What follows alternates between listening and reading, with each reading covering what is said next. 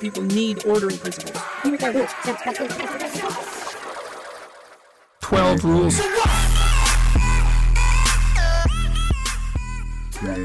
Welcome to 12 Rules for What? This is a podcast on fascism, anti-fascism and the far right from the perspective of the left. I'm Alex and I'm joined by Sam. And today we're joined by Fawn from the Green Anti-Capitalist Front. Yep. Welcome to the programme. Thank you. It's lovely to be here. So the political structure of ecofascism is basically, it's a common combination of like far right thinking and a kind of scrappy and quite bad science version of environmentalism, in which the environment is taken to be broadly a kind of stable object, which can be thought about as like a single thing that is, you know, pure, and there's almost kind of religious dimension to it, which is now, because of the actions of humans and, you know, obviously like non-white humans mostly, as far as they're concerned, has been perverted or destroyed or ruined, and that kind of thing. So who holds beliefs like this? Like, who practically are we talking about? We're talking about people like Debbie Dooley, who used to work for the Tea Party and organise for them. She's very much in a lot of these people actually are very much in the stewardship model, and also people like Richard Spencer. So he basically says, we are a special part of nature, of the natural order, being in it and above it, and we're not above it. We very much exist within nature. We are natural things. Humans have material needs that need to be met in order to survive. And this weird suggestion from the hierarchical right that we're above nature can't sustainably give us the natural world. But what they really want is a prolonged consumption of it for those who they deem worthy, i.e. People within their nation or people within Europe, in a broad sense, or essentially just white people. I think it's worth distinguishing as well ecofascism from an earlier variant of particularly American kind of right-wing thinking about the environment, which is the wise use movement, which is basically the idea that the government shouldn't intervene and that people should be allowed to enjoy nature as and when they see fit. But what that means in practice is people will be able to like drill more or less anywhere and extract resources from wetlands, which are currently prohibited. So it's a kind of it's much more leaning towards the kind of right libertarianism and doesn't really fall within the kind of purview here. But the wise use movement did also used to use the term ecofascism to refer to left-wing activists who were trying to prevent them from extracting things from the land. And so the term has this really kind of like complicated history. One of the reasons why we're talking about it today is because the Christchurch shooter referred to himself in his manifesto as an eco-fascist. And to some extent, I think there's a possibility that what he's doing there, because if you go to the Wikipedia article for eco-fascism, what you get is like the kind of, they say, you know, it's been used as a term to describe some people. It doesn't really give you a definition about it. It doesn't really regard it as a real thing. It just regards it as kind of allegation. And so I think it's possible that the reason why he's used that is because he wants people to go off on a kind of wild goose chase trying to find out what his ideology is. But I also think it is a real thing and it is important, and we should, you know, talk about it as a kind of coherent set of ideas, but not regard it as just kind of a left-wing attempt to restrict free market capitalism, which is how the wise use movement use it. Yeah, and I think the wise use movement is particularly poignant because it labels sort of leftist movements, environmentalist movements as eco-fascist, and yet advocates an aggressive expansion of private property rights in order for people to care for the environment. But a state is necessary to oversee and enforce private property rights, and if you have a very, very powerful state with a lot of private property in the interests of the environment, that immediately is going to become eco-conservatism and then eco-fascism. The idea that they're labeling other groups as eco-fascist when their ideology has eco-fascism built in it as an end, as not even just like a slippery slope fallacy, as just the natural end of the expansion of private property rights, is wild. I feel like I don't want to defend ANCAPs, but I feel like they're not fascists. I think the interesting thing about this, like, above nature kind of, we are there to enjoy it. Nature is there for us to use, there for us to consume. Is that only, in their conception of how that would work, it only works if you either kill a load of people who you don't like in mass genocides to take them out of the planet and to take them off your plate, or if you allow these people allow them just to die through the climate change catastrophes that are going to happen in the global south and eventually the global And the north. expansion of border regimes. Right. And that kind of like theory only holds up if you subscribe to this Malthusian kind of conception of why climate change is happening, and like humans as consumptive creatures that are all equally the same amount of consumptiveness, right? And not like there's one subset of people who are doing all the consuming and there's like a vast majority who are doing barely any of it. Spoiler alert here, it's actually white Europeans who are doing most of the consuming. I don't know if anyone's noticed this. Wait, what? No. But also that, you know, if we reconstructed our society to look after and meet everybody's needs, then we could actually support a greater number of people on the planet. I feel like actually, so I want to kind of differentiate like a kind of, again, like a right-wing version of this from like a fascist version of this. So the fascists are to some extent, at least in theory, although definitely not in practice, there's a kind of big split in the Nazis, for example, between people who want to like preserve nature in this kind of romanticized Germanic way, like Rudolf Hess, and people who are totally like willing to kind of exploit it for the war effort, which is basically what they do in practice anyway. There is a kind of big split here, but at least in theory, the notion that nature is here for our use, for our extraction, for our, you know, for only and exclusively human pleasure, isn't actually a part of ecofascism. They are just as critical of the possibility of human use or the notion of nature being exclusively for human use as people from the deep ecology movement, which is why there are subterranean connections, I think, maybe this is going too far, some connections between deep ecology and its potentials for misanthropy and ecofascism. And it's not so hard to move from a position where you believe that humans shouldn't be using nature or dominating nature at all to a position where you say, okay, well, we kind of have to, but only for this limited racial group. I think that's not a hard difference to a hard kind of path to walk. But I don't think that ecofascists believe that nature is only there for extraction. I think I would agree with that. It's this idea of stewardship, that humans, not necessarily the earth is there to serve humans, but humans are on the earth to protect it and make sure it remains pure, which tends to be just a dog whistle for white, and preserved. And this sort of nature needs to be like this, the Gaia idea that nature needs to be, we need to return back to this ideal perfect state that nature once was in, and if only we could get back there, and then everything would be fine and everything would be back in harmony, which obviously goes hand in hand with normal reactionary politics of saying that there was this other perfect time when all the social relations instead of the environmental relations were perfect, and we just need to go back to that time. And it's a little bit too close for comfort. People like Joe Pearce from the National Front, he described, so in the 1980s he describes three pillars of nationalism as social justice, ecology, and racial purity.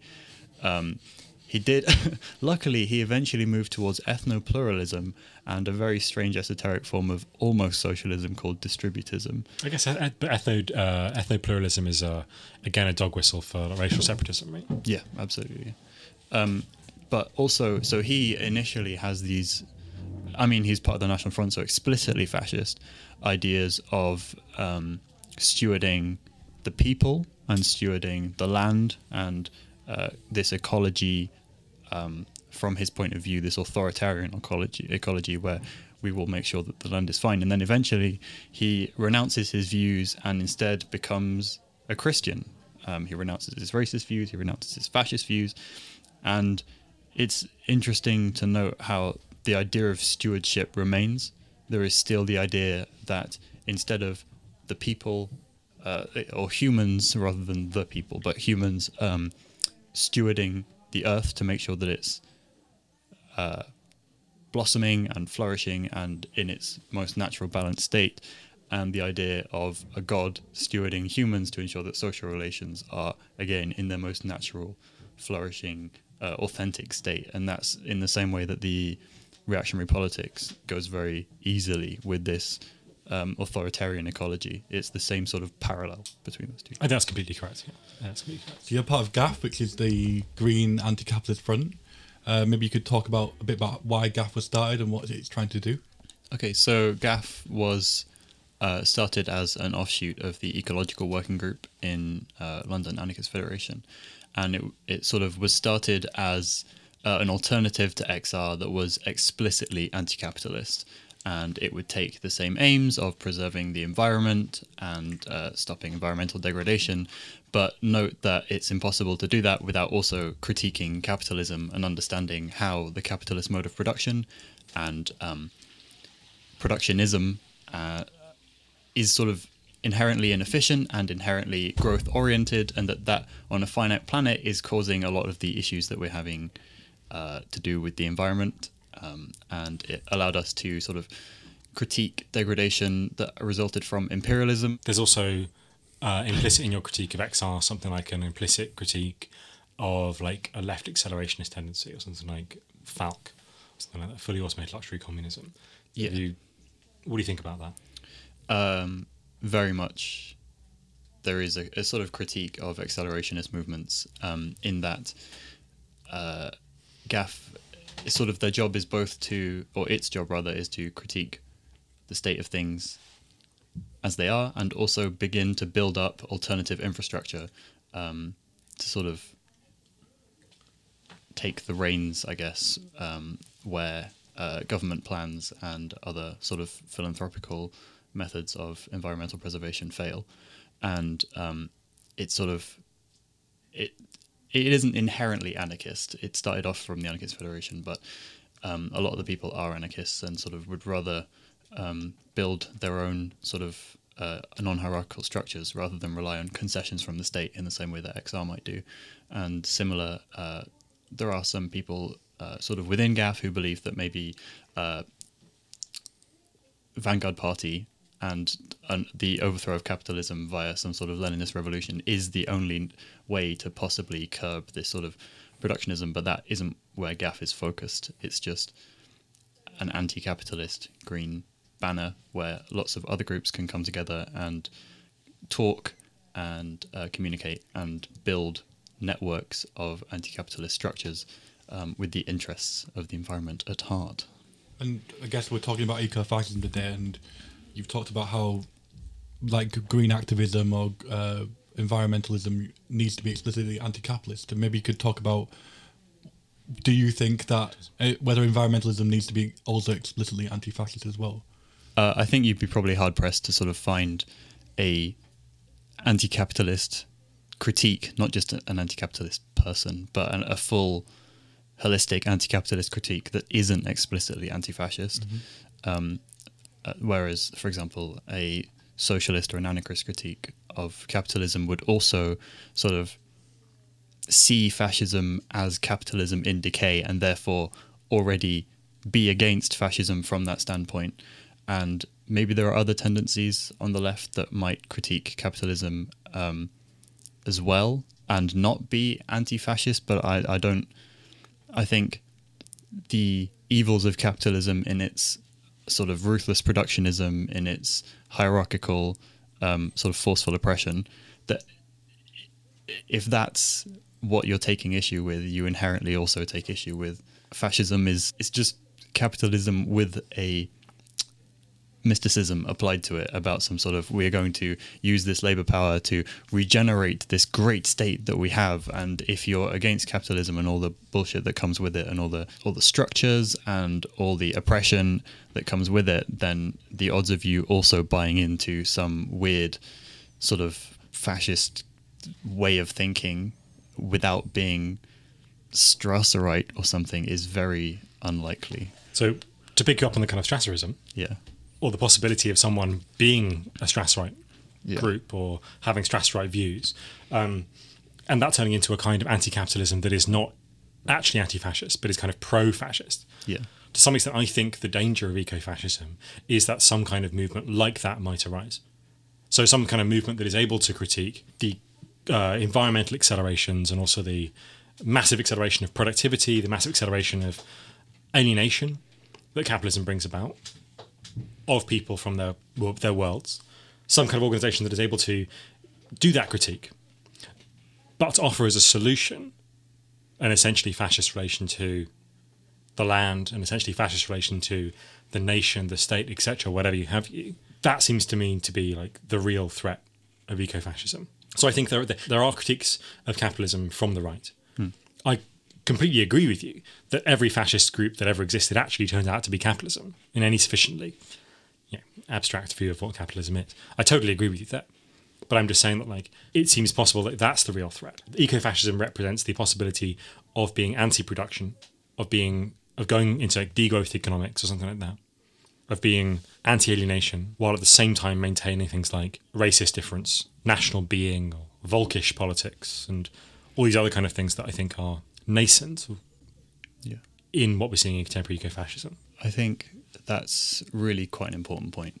And it highlights the need for anti-capitalist or groups that like GAF that label themselves as anti-capitalist to very quickly and efficiently root out racist tendencies within their movement. Because if movements like GAF, and I think GAF is doing a really good job of this, don't weed out those sorts of people, there is very much the possibility that groups will become Strasserite, will become populist, will critique environmentalism from the right, will critique environmentalism from a liberal standpoint, which will eventually become a right-wing standpoint. And for example, the two ELF or ALF prisoners in the Green Scare in the US. So ELF is a Earth Liberation Front. Yes, and the ALF is the Animal Liberation Front, and both of which are sort of informal groups where people take direct action against people hurting animals or hurting the earth and then claim it under the ALF or ELF banner. I think we were talking about stochastic fascism in the anti-fascist episode we did last time. And basically what that consisted of kind of raising the general level of consciousness about, I guess, in a kind of racist consciousness, like raising that level and just waiting for people to randomly commit atrocities and then attach it to a movement. In some ways, the ELF, ALF are strategies that do basically the same thing for environmentalism, to raise general levels of consciousness, not centrally organised, but rely on small groups of people to commit quite like disparate but often quite effective actions against polluting or animal abuse targets. So Exile and Sadie were ELF or ALF activists in the US, and they carried out a large amount of direct action and strategic attacks against infrastructure, and sort of did quite a lot for the environmentalist movement from a cell structure kind of standpoint, and were obviously very talented, committed activists. But their racism wasn't rooted out when they were young, when they were still sort of forming initial affinity groups and really getting into direct action. And they have since adopted the philosophy of Charles Manson instead, and from prison they write to people. Like I said, yikes, because that's pretty mad. So the air, trees, water, animals, I think it's called, their philosophy, they end all of their letters from prison with ATWA, which is kind of terrifying because these people are really effective activists and they've now adopted Charles Manson's philosophy. But also Exile was running a Tumblr blog, which was headed "Loyalty is more powerful than blood," I think, or something like that. And he was just posting fascist rhetoric on there. He was posting life runes and wolf runes and sort of saying white power symbols and things on there. And these are very, very environmentally committed people who unfortunately were sort of turned in jail against... They carried that anti-capitalist critique, but it wasn't a thorough anti-capitalist critique. It was just a sort of basic anti-capitalist critique plus the sort of nascent racism of the society that they grew up in the US. Unfortunately, that is a genuine example of Strasserism taking, or at least esoteric Nazism taking, sort of committed environmentalists and making them into bad people. Anyone posting white power crosses, it should not be admitted into your local anarchist scene. Top tips.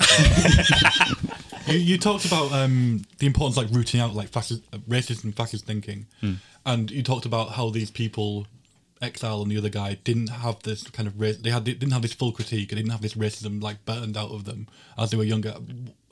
How would GAF go about that? Like how do you like kind of like develop yourselves? And because it's like there's a few kinds of like attacks that could be made on GAF as a group, and then as activists within that.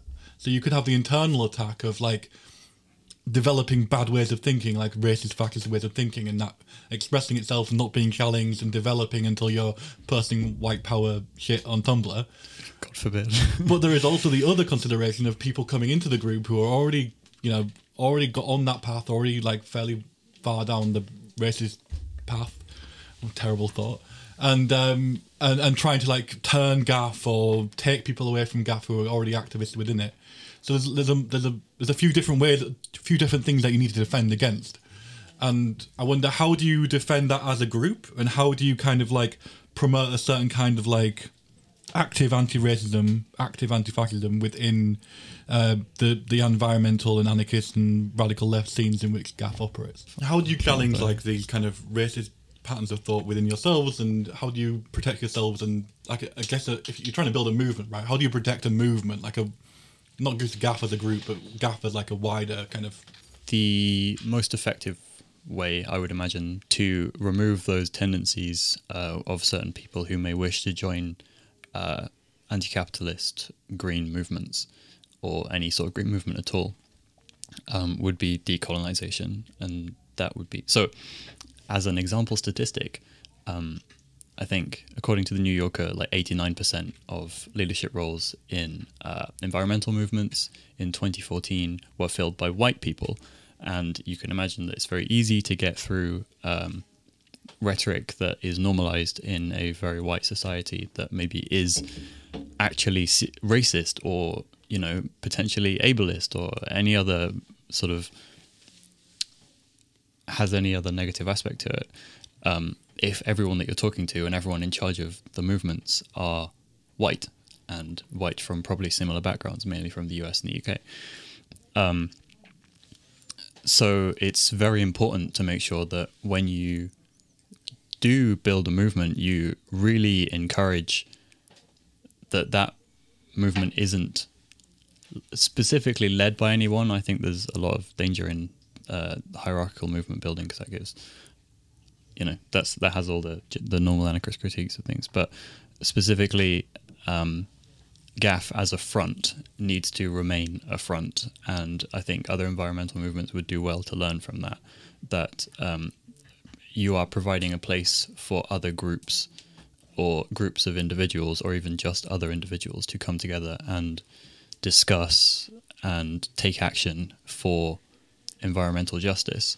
And it's important that you include groups who are usually marginalized, whether that's groups from working class areas, groups from the global south, like the Kurdistan Solidarity Network and Kurdish people in general. Like they know what they're doing, and they have critiques, and they are environmentalist, and they're saying we need to listen to their advice. We can't just stand by and say those people are doing a good job, let's do that over here, and we're going to run it. You have to say, no, these people are over there doing a good job, and it's important that we ask people from that area to come over and help our movement, or at least represent their movement within the greater sort of broader front. You seem to be deliberately operating within Extinction Rebellion's like sphere and acting within it whilst having these critiques. Is that something that's a consciously adopted tactic, or they're using these people on the streets to just demand concessions from the state in certain areas, and absolutely inconsequential things like declaring a climate emergency? And it's all nice, and it makes you feel nice that you've been successful, but it's not actually doing anything. So I think there is a real space for people to...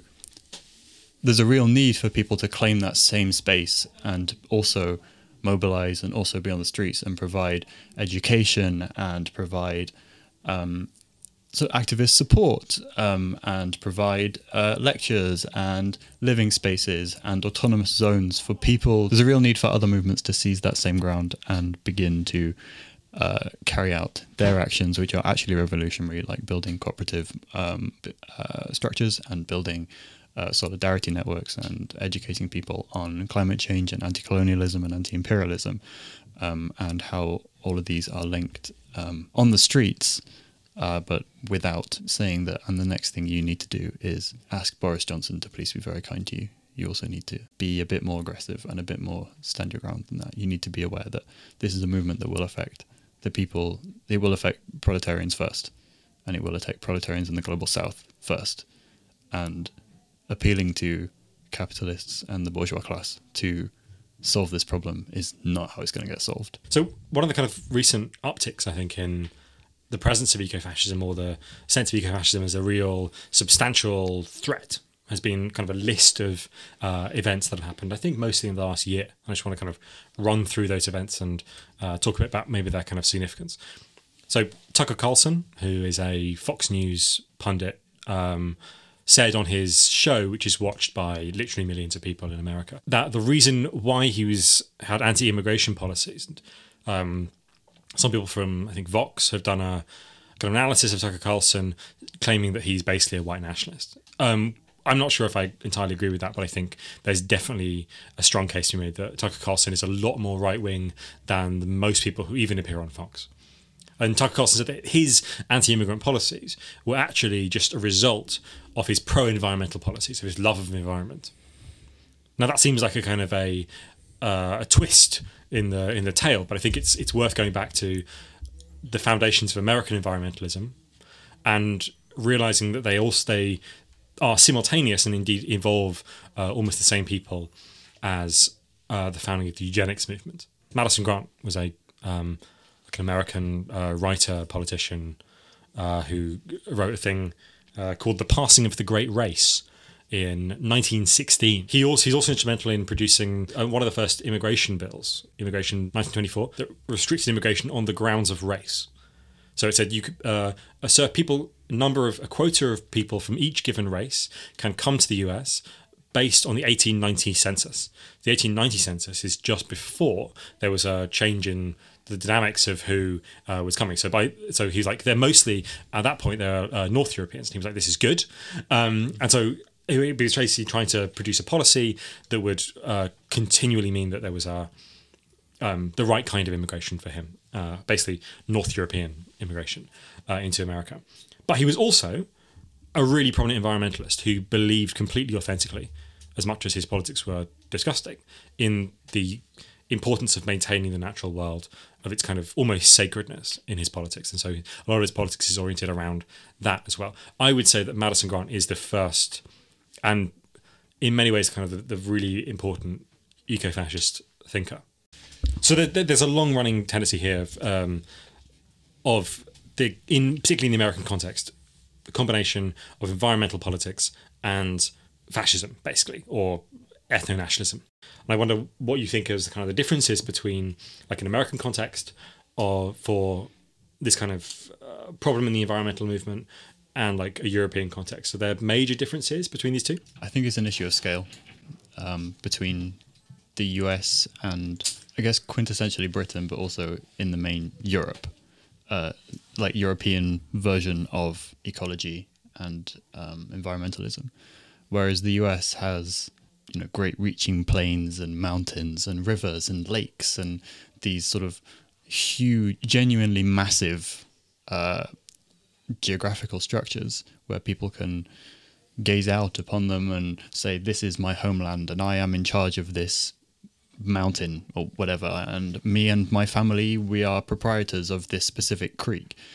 In the UK, there isn't enough space to do that. So whereas I think the ambitions are just sort of curtailed a little bit. So. But there is an imaginary of, like, deep England, right? There is like a kind of a sense of the rolling and beautiful hills of England, and maybe even the kind of reaches of Scotland and the strange localities of valleys in Wales, and obviously the kind of particularly in the kind of British colonial imagination, there are, like, thoughts of the deep forests of Ireland. And so I think these things kind of do exist. And there's definitely a long-standing semi-aristocratic tradition of hatred for, dark satanic mills. Not that Blake is a fascist. But also you located like the American link of the environment to anti-immigration laws brought in. In Britain, it came much later in the late 60s, early 70s with the Immigration Act, and that was less about the environment, more about anxieties about racial makeup of Britain, the collapse of the British Empire, And I'm sure it was part of the like the subtext of that whole thing of like rivers of blood, everything going to shit, was the degradation of the environment and the kind of the racist kind of ways that welfare services are like are used as a tool to bash brown people and black people. But the link is a bit more tenuous, I feel, compared to the American context. Some of the things that happened were Marine Le Pen declared that she was no longer a climate change denier, which I think is just like a marker of how useful this stuff is going to become for French and European nationalisms in the future, particularly when it's coupled with like, what I think is the real crux here of the racism, or the real piece of kind of bad science that gets attached to ecofascism or that spawns ecofascism, which is the theory of overpopulation.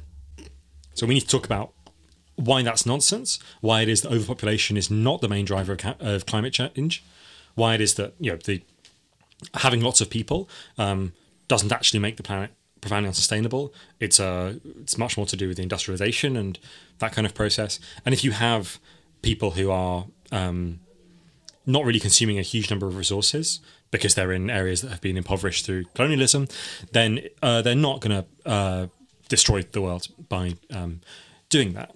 And so I think we need to kind of address that, like that profound fallacy of the equivalence between overpopulation, massive systemic climate change. Okay, so let's say you live in Kent, and God forbid, and you don't exactly experience environmental degradation in your day-to-day life because it hasn't reached you, particularly in Kent yet. Your lifestyle being one of the typical global north, so your only exposure to climate change is through campaigns so far. People saying, have you noticed littering on your streets? And people say, yeah. Have you noticed that these great tsunamis have hit places that aren't where you are? And you say, oh, yes, it's awful. But you haven't physically been exposed to the effects of climate change as of yet. And you continue to live your lifestyle that's heavily dependent on resource extraction in the global south. You continue to live your lifestyle that's heavily dependent on technology and on large amounts of consumption. And all of a sudden, people start emigrating to your country, and your population has been mostly homogeneous. You've had a couple of people come over from France, God forbid, many years ago, and from Calais in recent times with Syrian refugees, but mostly the population has been very homogeneous, very white. And all of a sudden someone comes over from the global south and says, my country is being ransacked, I am having tornadoes and typhoons and tsunamis and heat waves, and my people and my family specifically aren't able to survive anymore, and we need a place of refuge. And you go, well, okay, that's fine, you can come in here and you can live with us, or at least I would hope that would be the attitude you'd take. And slowly the population of your area increases, and as the population of your area increases, from these climate refugees, and also there at the same time begins to be a need to mine resources and carry out things like fracking and drilling for oil in the global north now. And so you begin to genuinely see firsthand the effects of environmental degradation. Maybe you've seen a field be used for fracking, and you've noticed that it's ruined your lovely view that you used to have, or you see a mine reopened or something, and you see all of a sudden both these people have come over and increased the population of your area, and also suddenly they need to take our resources, ignoring the fact that those people, in order to live that lifestyle, have been taking resources from the global south the whole time. And I think it's at that point very easy to say, wait, it looks like now we have too many people, we have to do extra resource extraction. So what if we reduce the number of people, and given that all the new people are climate refugees, probably non-white people, what if we reduce the number of people, then we wouldn't have to do these awful things to our climate, because look, now I can no longer gaze out across the Lake District and see the same beautiful sort of scene that I've seen for so many years.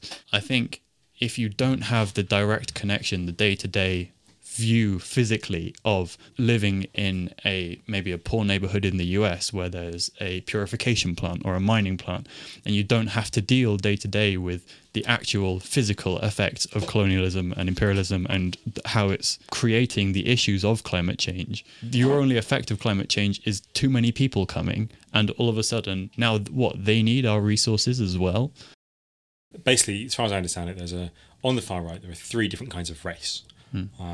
There's racial superiority, which is mostly about white and black. There's the fear of indiscriminate violence and savagery. That's mostly connected to like the spooky threat of like Muslim populations, and also like stabbings and stuff. Yeah, and then there's the third kind of racism, which is the weirdest kind, and also the most like, traditional kind, which is anti-Semitism, which relates to kind of a vast global power structure kind of manipulating things. There's also like different modes to that as well, right? So Yeah. there's like racial superiority, and then there's also like racial separatism, which is where I think a lot of the eco-fascist kind of tendency is rooted in that. It's much more like you should stick in your part of the world, and we should stick in ours. Right, so so I think it's broadly the first mode. So it's broadly about supremacy. I think But they're literally all connected in this kind of thing. I think you have a like very popular conspiracy theories of like migrant caravans being organised and being directed into Europe. You have the threat of that goes along. So you have all these like essentially like war migrants now, but in 20 years they're going to be climate migrants. Sure, but I mean, climate change produces wars. I don't think you can separate them in such an easy way, because all these things are kind of mixed up together. Like the whole generation identity, great replacement theory. The conspiracy at its core is not that people are migrating. The conspiracy at the core is that this is a concerted effort to migrate, and so it's really difficult to like split this kind of like thing apart into like and break it down into what it's made up of, because it is so glommed together. And anyway, sorry. I totally agree. I don't think there are three different kinds of racism here, but I think it'd be interesting to think about what the climate changes we're going to see over the next kind of 100 years, what kinds of dynamics they're going to make more prominent in far-right movements. Yeah, I think the separatism is the main sort of tendency within right-wing environmentalist quote-unquote movements. If nothing else, just because you can build separatism from any other theory. If you are a eugenics advocate, then it's best to have the people who, have the best genes or whatever in one specific area, so that they can all breed together, and that can be a better livestock. And if you're a fan of the globalist Jewish conspiracy anti-Semitic rubbish, then you can claim that it's necessary to have a haven from that, and therefore each individual race requires a specific pen in which they can operate. And which is why Carl Schmitt thought that Jews that lived in Israel were much more preferable to Jews that lived anywhere else. So I think that because the separatism idea is so readily contortable, you can come up with any reason you want to decide that races need to be separated, and that needs to happen geographically, and that you need to also draw the borderlines for where that can happen. I think that's going to be because it is so common, it will become the dominant force in the right. And from the eco-fascists that I've seen and read is always, we don't hate them, but we think that these people are less able than us to treat the land properly, and therefore if they just go over there, then eventually their population will die off. You have to be very ready to crush that kind of bullshit race separatist stuff, otherwise Pentti Linkola and his... Can you please explain who Pentti Linkola. Yeah.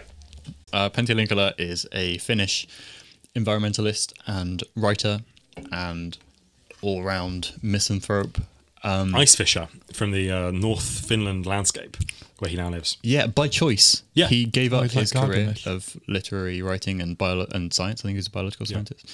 And chose to become a fisher because being a fisherman is a more sustainable way of living, and it's better for the environment, and people won't find him when he writes awful racist polemics if he's out in a boat somewhere in Finland. He has this vision of like a fortress Finland. So he explicitly claims that he isn't a white nationalist by any means, and I've seen other eco-fascists rally against, I guess, him and other eco-fascists and other eco-fascists for being white nationalist and saying, this is wrong, you shouldn't be a white nationalist, you should be a Finnish nationalist, which obviously hugely different. I guess like one of the kind of the strange things about environmentalism on the right is that it, or at least it seems to have in the past been married to some really parochial concerns. So like a lot of the environmentalism in the UK has accidentally become like anti-littering campaigns. It's utterly trivial, right? Utterly trivial. In the same way as like it's also things about spoiling views by like ugly mining and this kind of thing. What this kind of shows, I think, is that people conceive of the environment very much in a bounded way and not as a kind of global, holistic thing. Definitely. That, as far as I can tell, is kind of changing. So when Tucker Carlson talks about the environment, he mostly means like cleanliness, as far as I can tell, which is of course like racialized in his imaginary.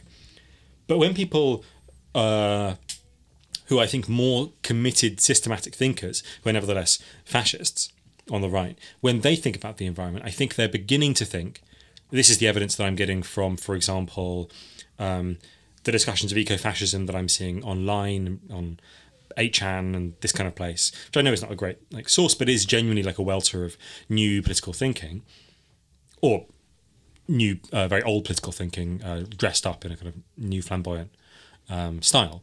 What they are beginning to think about is systemic ecology and what it means to like have or think about the whole of ecology.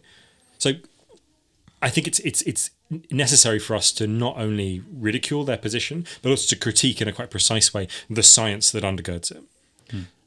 And one of the main pieces of science that undergirds it is the notion of a stable ecosystem. So here's the fiction.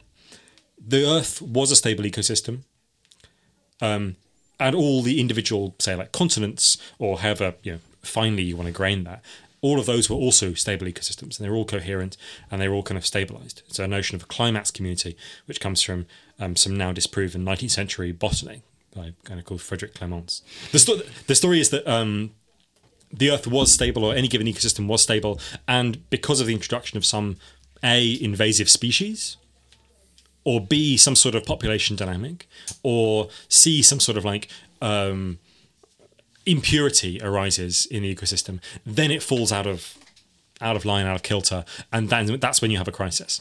And so it's very obvious that invasive species in this thinking is mapped very, very closely onto a group of climate change refugees.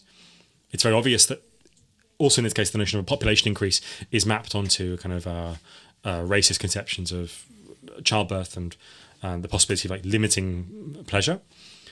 And the third one about impurities is also like kind of conspicuously racialized. But it's also worth noticing that this is nonsense science. That's just not how ecosystems develop. They just don't, they're not in stable positions and they fall out of those positions. They're continuously changing. And although there is anthropomorphic climate change, and it is definitely pushing the current global system out of kilter, it's not that it was somehow pure and sacred and coherent before that particular point, before the Industrial Revolution. I think that's kind of an important piece of nonsense science to kind of debunk. And you also see this like rhetorical blurring in things like in the early like social Darwinist movements and eugenic movements, in which they took like pretty solid scientific theory actually with Darwin. Yeah, we believe in evolution on the podcast. So. For its time. This is a big evolution gang podcast. Yeah. And then applied it bizarrely to human civilization and cultures and races. But what's also interesting there is that there's also another piece of nonsense there. So like Nazi eugenics is a theory of Darwinism that is totally devoid of the main mechanism of Darwinism. So Darwinism is a theory of random variation and selection from variation. Whereas in Nazism, what we get is a theory of selection without variation. That the race there's no variation within races. They're just races, and now they need to be selected for. Although they might argue that there is very small genetic variances randomly between the children of a given race, and that these could be bred out. For example, diseases and Down syndrome. Like I know Iceland aborts almost every single pregnancy where it's determined ahead of time that the child will have Down syndrome. What the fuck? Is terminated in Iceland, yep. And not carried to term. Yep. So It's policy. What the fuck, man? That's so crazy. It's policy across Europe. yeah, it's like 80% in France or something, Yeah. or 70%. It's possible. So there obviously isn't the same level of variation, but I think you can't say that there is no variation within a race. Race is defined in whatever terms. It's not a real thing. You can define it however you like. Well, I wouldn't say that, but yeah, no, I agree with the kind of like correction to my like Yeah, conception of how far right considers a race. There's been a shift amongst nationalisms, not on the kind of hard right, not on the kind of fascist right, but on the just right, towards kind of modernist forms of nationalism in the topology of nationalist studies. Recently, so people identify with that cultural aspect of their nation, etc., rather than identifying with the kind of primordial occupants of the land. Do you think, as climate change really starts to bite, as climate migration increases, are we going to see a shift in the far right back towards something like a primordialist position? Primordialism being the idea that there's a kind of an intimate relation between the people or the race and the land. I think form of nationalism is almost not worth distinguishing. I think so in the case of primordialist nationalism, where you return to, like you said, sort of a human connection, the very blood and soil idea, or ethno-symbolic nationalism, where we are the people of this country, or a modernist nationalism with some sort of futuristic vision of this is what, this is the people now, and this is how the future, and we'll build it, and it will be this great nation. It's all idealistic nationalism. There is always some ideal of purity and harmony embedded within the nationalism, and I think it's just the specific form of that nationalism depends on the current time, the current zeitgeist. It depends on what is currently seen as being attacked. If people feel that their people or their folk are being attacked by some other means, whether that's the Germans feeling like they don't have enough living room and therefore need to expand, and we need a German room for German people, or it's now the earth is being attacked, but it's our earth, so we need to reclaim our earth for our people. It's all, I think the form of nationalism is almost a little bit of a moving target, a little bit of a cloak that just hides the fact that this is some ideal that people want to return to and are willing to kill outsiders to maintain that bordered ideal. I think that there are different ways of producing that ideal. So there's a way of producing that ideal that is basically about unified systems of values, and there are ways of producing that ideal that are about biological continuity. So people, I think, are losing a handle on the ability to think at the scale that is required for thinking about climate change. That it's not very good at thinking at that scale. And I'm not very good at thinking that scale. And maybe even something like the flat earth movement, a kind of complete derangement of the sense of how the world is constituted, and a complete suspicion that something absolutely fundamental about the earth has gone wrong.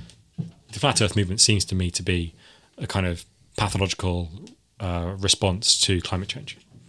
Maybe I'm totally wrong about that, but that's my kind of reading of it.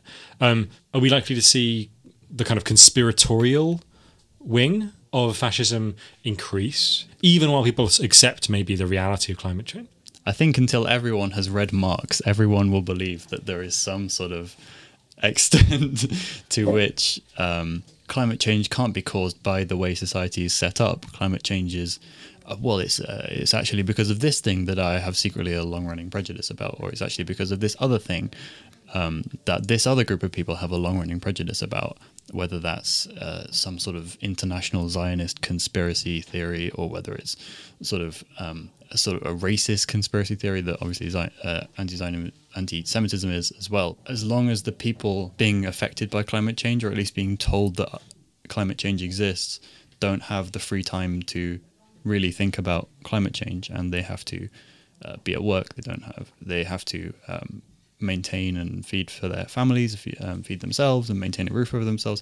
As long as the only information they're fed about climate change is that it is happening, and that there are several sites which are doing the bad thing, and that all those bad things happen to be in an area that isn't currently where a lot of the theorizing is taking place, then there will always be the ability to abstract away and say, well, this is happening in another place, and therefore it secretly fits in with my theory that it's all part of this big plot, and we need to simply stop the Russians, or we need to simply stop specifically Norwegian people who are doing all of this, because if you're not dealing with the day-to-day reality of it and you don't have time to synthesize a full theory of how things are happening and what is happening, and you haven't been offered the anti-capitalist critique of climate change, you haven't been offered the environmentalism, you haven't been offered the critique of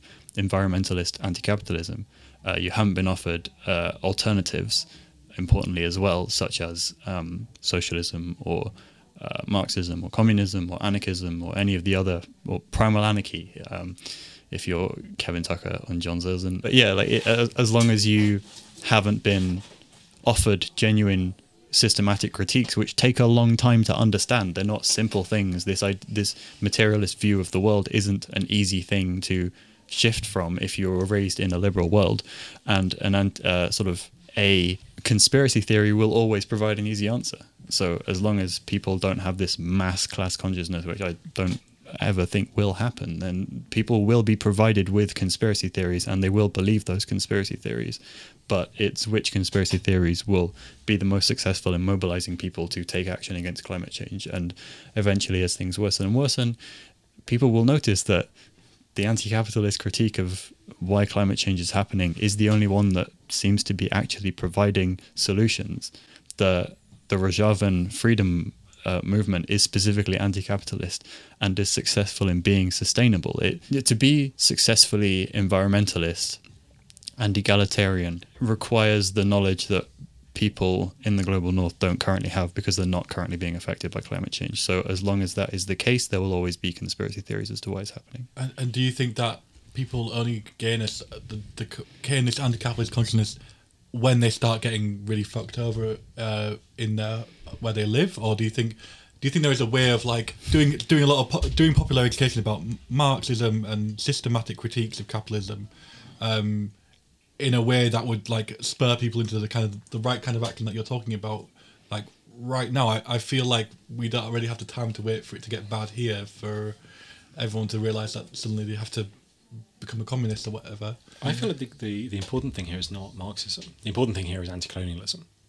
Like that's the real kind of like essential collection of thoughts that I think are really important for distinguishing between a left environmentalism and a right environmentalism. Okay, but that's also quite difficult to like teach to people who are like living in England, no? Yeah, sure. And also, if you understand the roots of colonialism, you're halfway to understanding anti-capitalist critiques anyway, materialist anti-capitalist critiques. So I guess my question still stands, is like, how do you teach that? I come from a more anarchist background, so maybe my personal view is that the most effective way to spread that sort of consciousness is to build movements yourself, is to go out there and start an organization and spike some trees or not spike some trees. And it's a reference to a tree spiking tactic, which is one of the ELF's main tactics, where they prevented loggers from logging things by putting a metal spike through the tree so that it would break the chainsaw as the chainsaw tried to cut it down. It doesn't actually hurt the tree, it produces kind of slight discoloration. Very sick. Yeah, that's proper cool, actually. Yeah, that's real cool. Thanks for coming and doing the episode with us. It was a real pleasure to have you in. Are there any GAF-related events coming up that people can look out for, or should attend or engage with? I would suggest you check the Twitter account for GAF for any upcoming surprise events small events, which is @FrontGreen. Yeah, so the next GAF event, or rather event that GAF will be present at, is the Reclaim the Power event, which is a camp based around environmentalism and solidarity with migrants and direct action against new gas infrastructure, which is happening on the 26th of July to the 31st of July. And also a quick shout out to the Earth First gathering, which is happening in the north of England from the 14th of August to the 20th of August. Cool. Finally, if you like the show, you can please share it with your friends and tell people about it. You can find us on Twitter at 12 Rules for What. We also have a Patreon, which is patreon.com/12 Rules for What. If you want to give us money, you can do it as little as $2 a month. We need some new chairs in the studio. And we need some new chairs in our studio. Thanks for listening. 12 Rules. Use.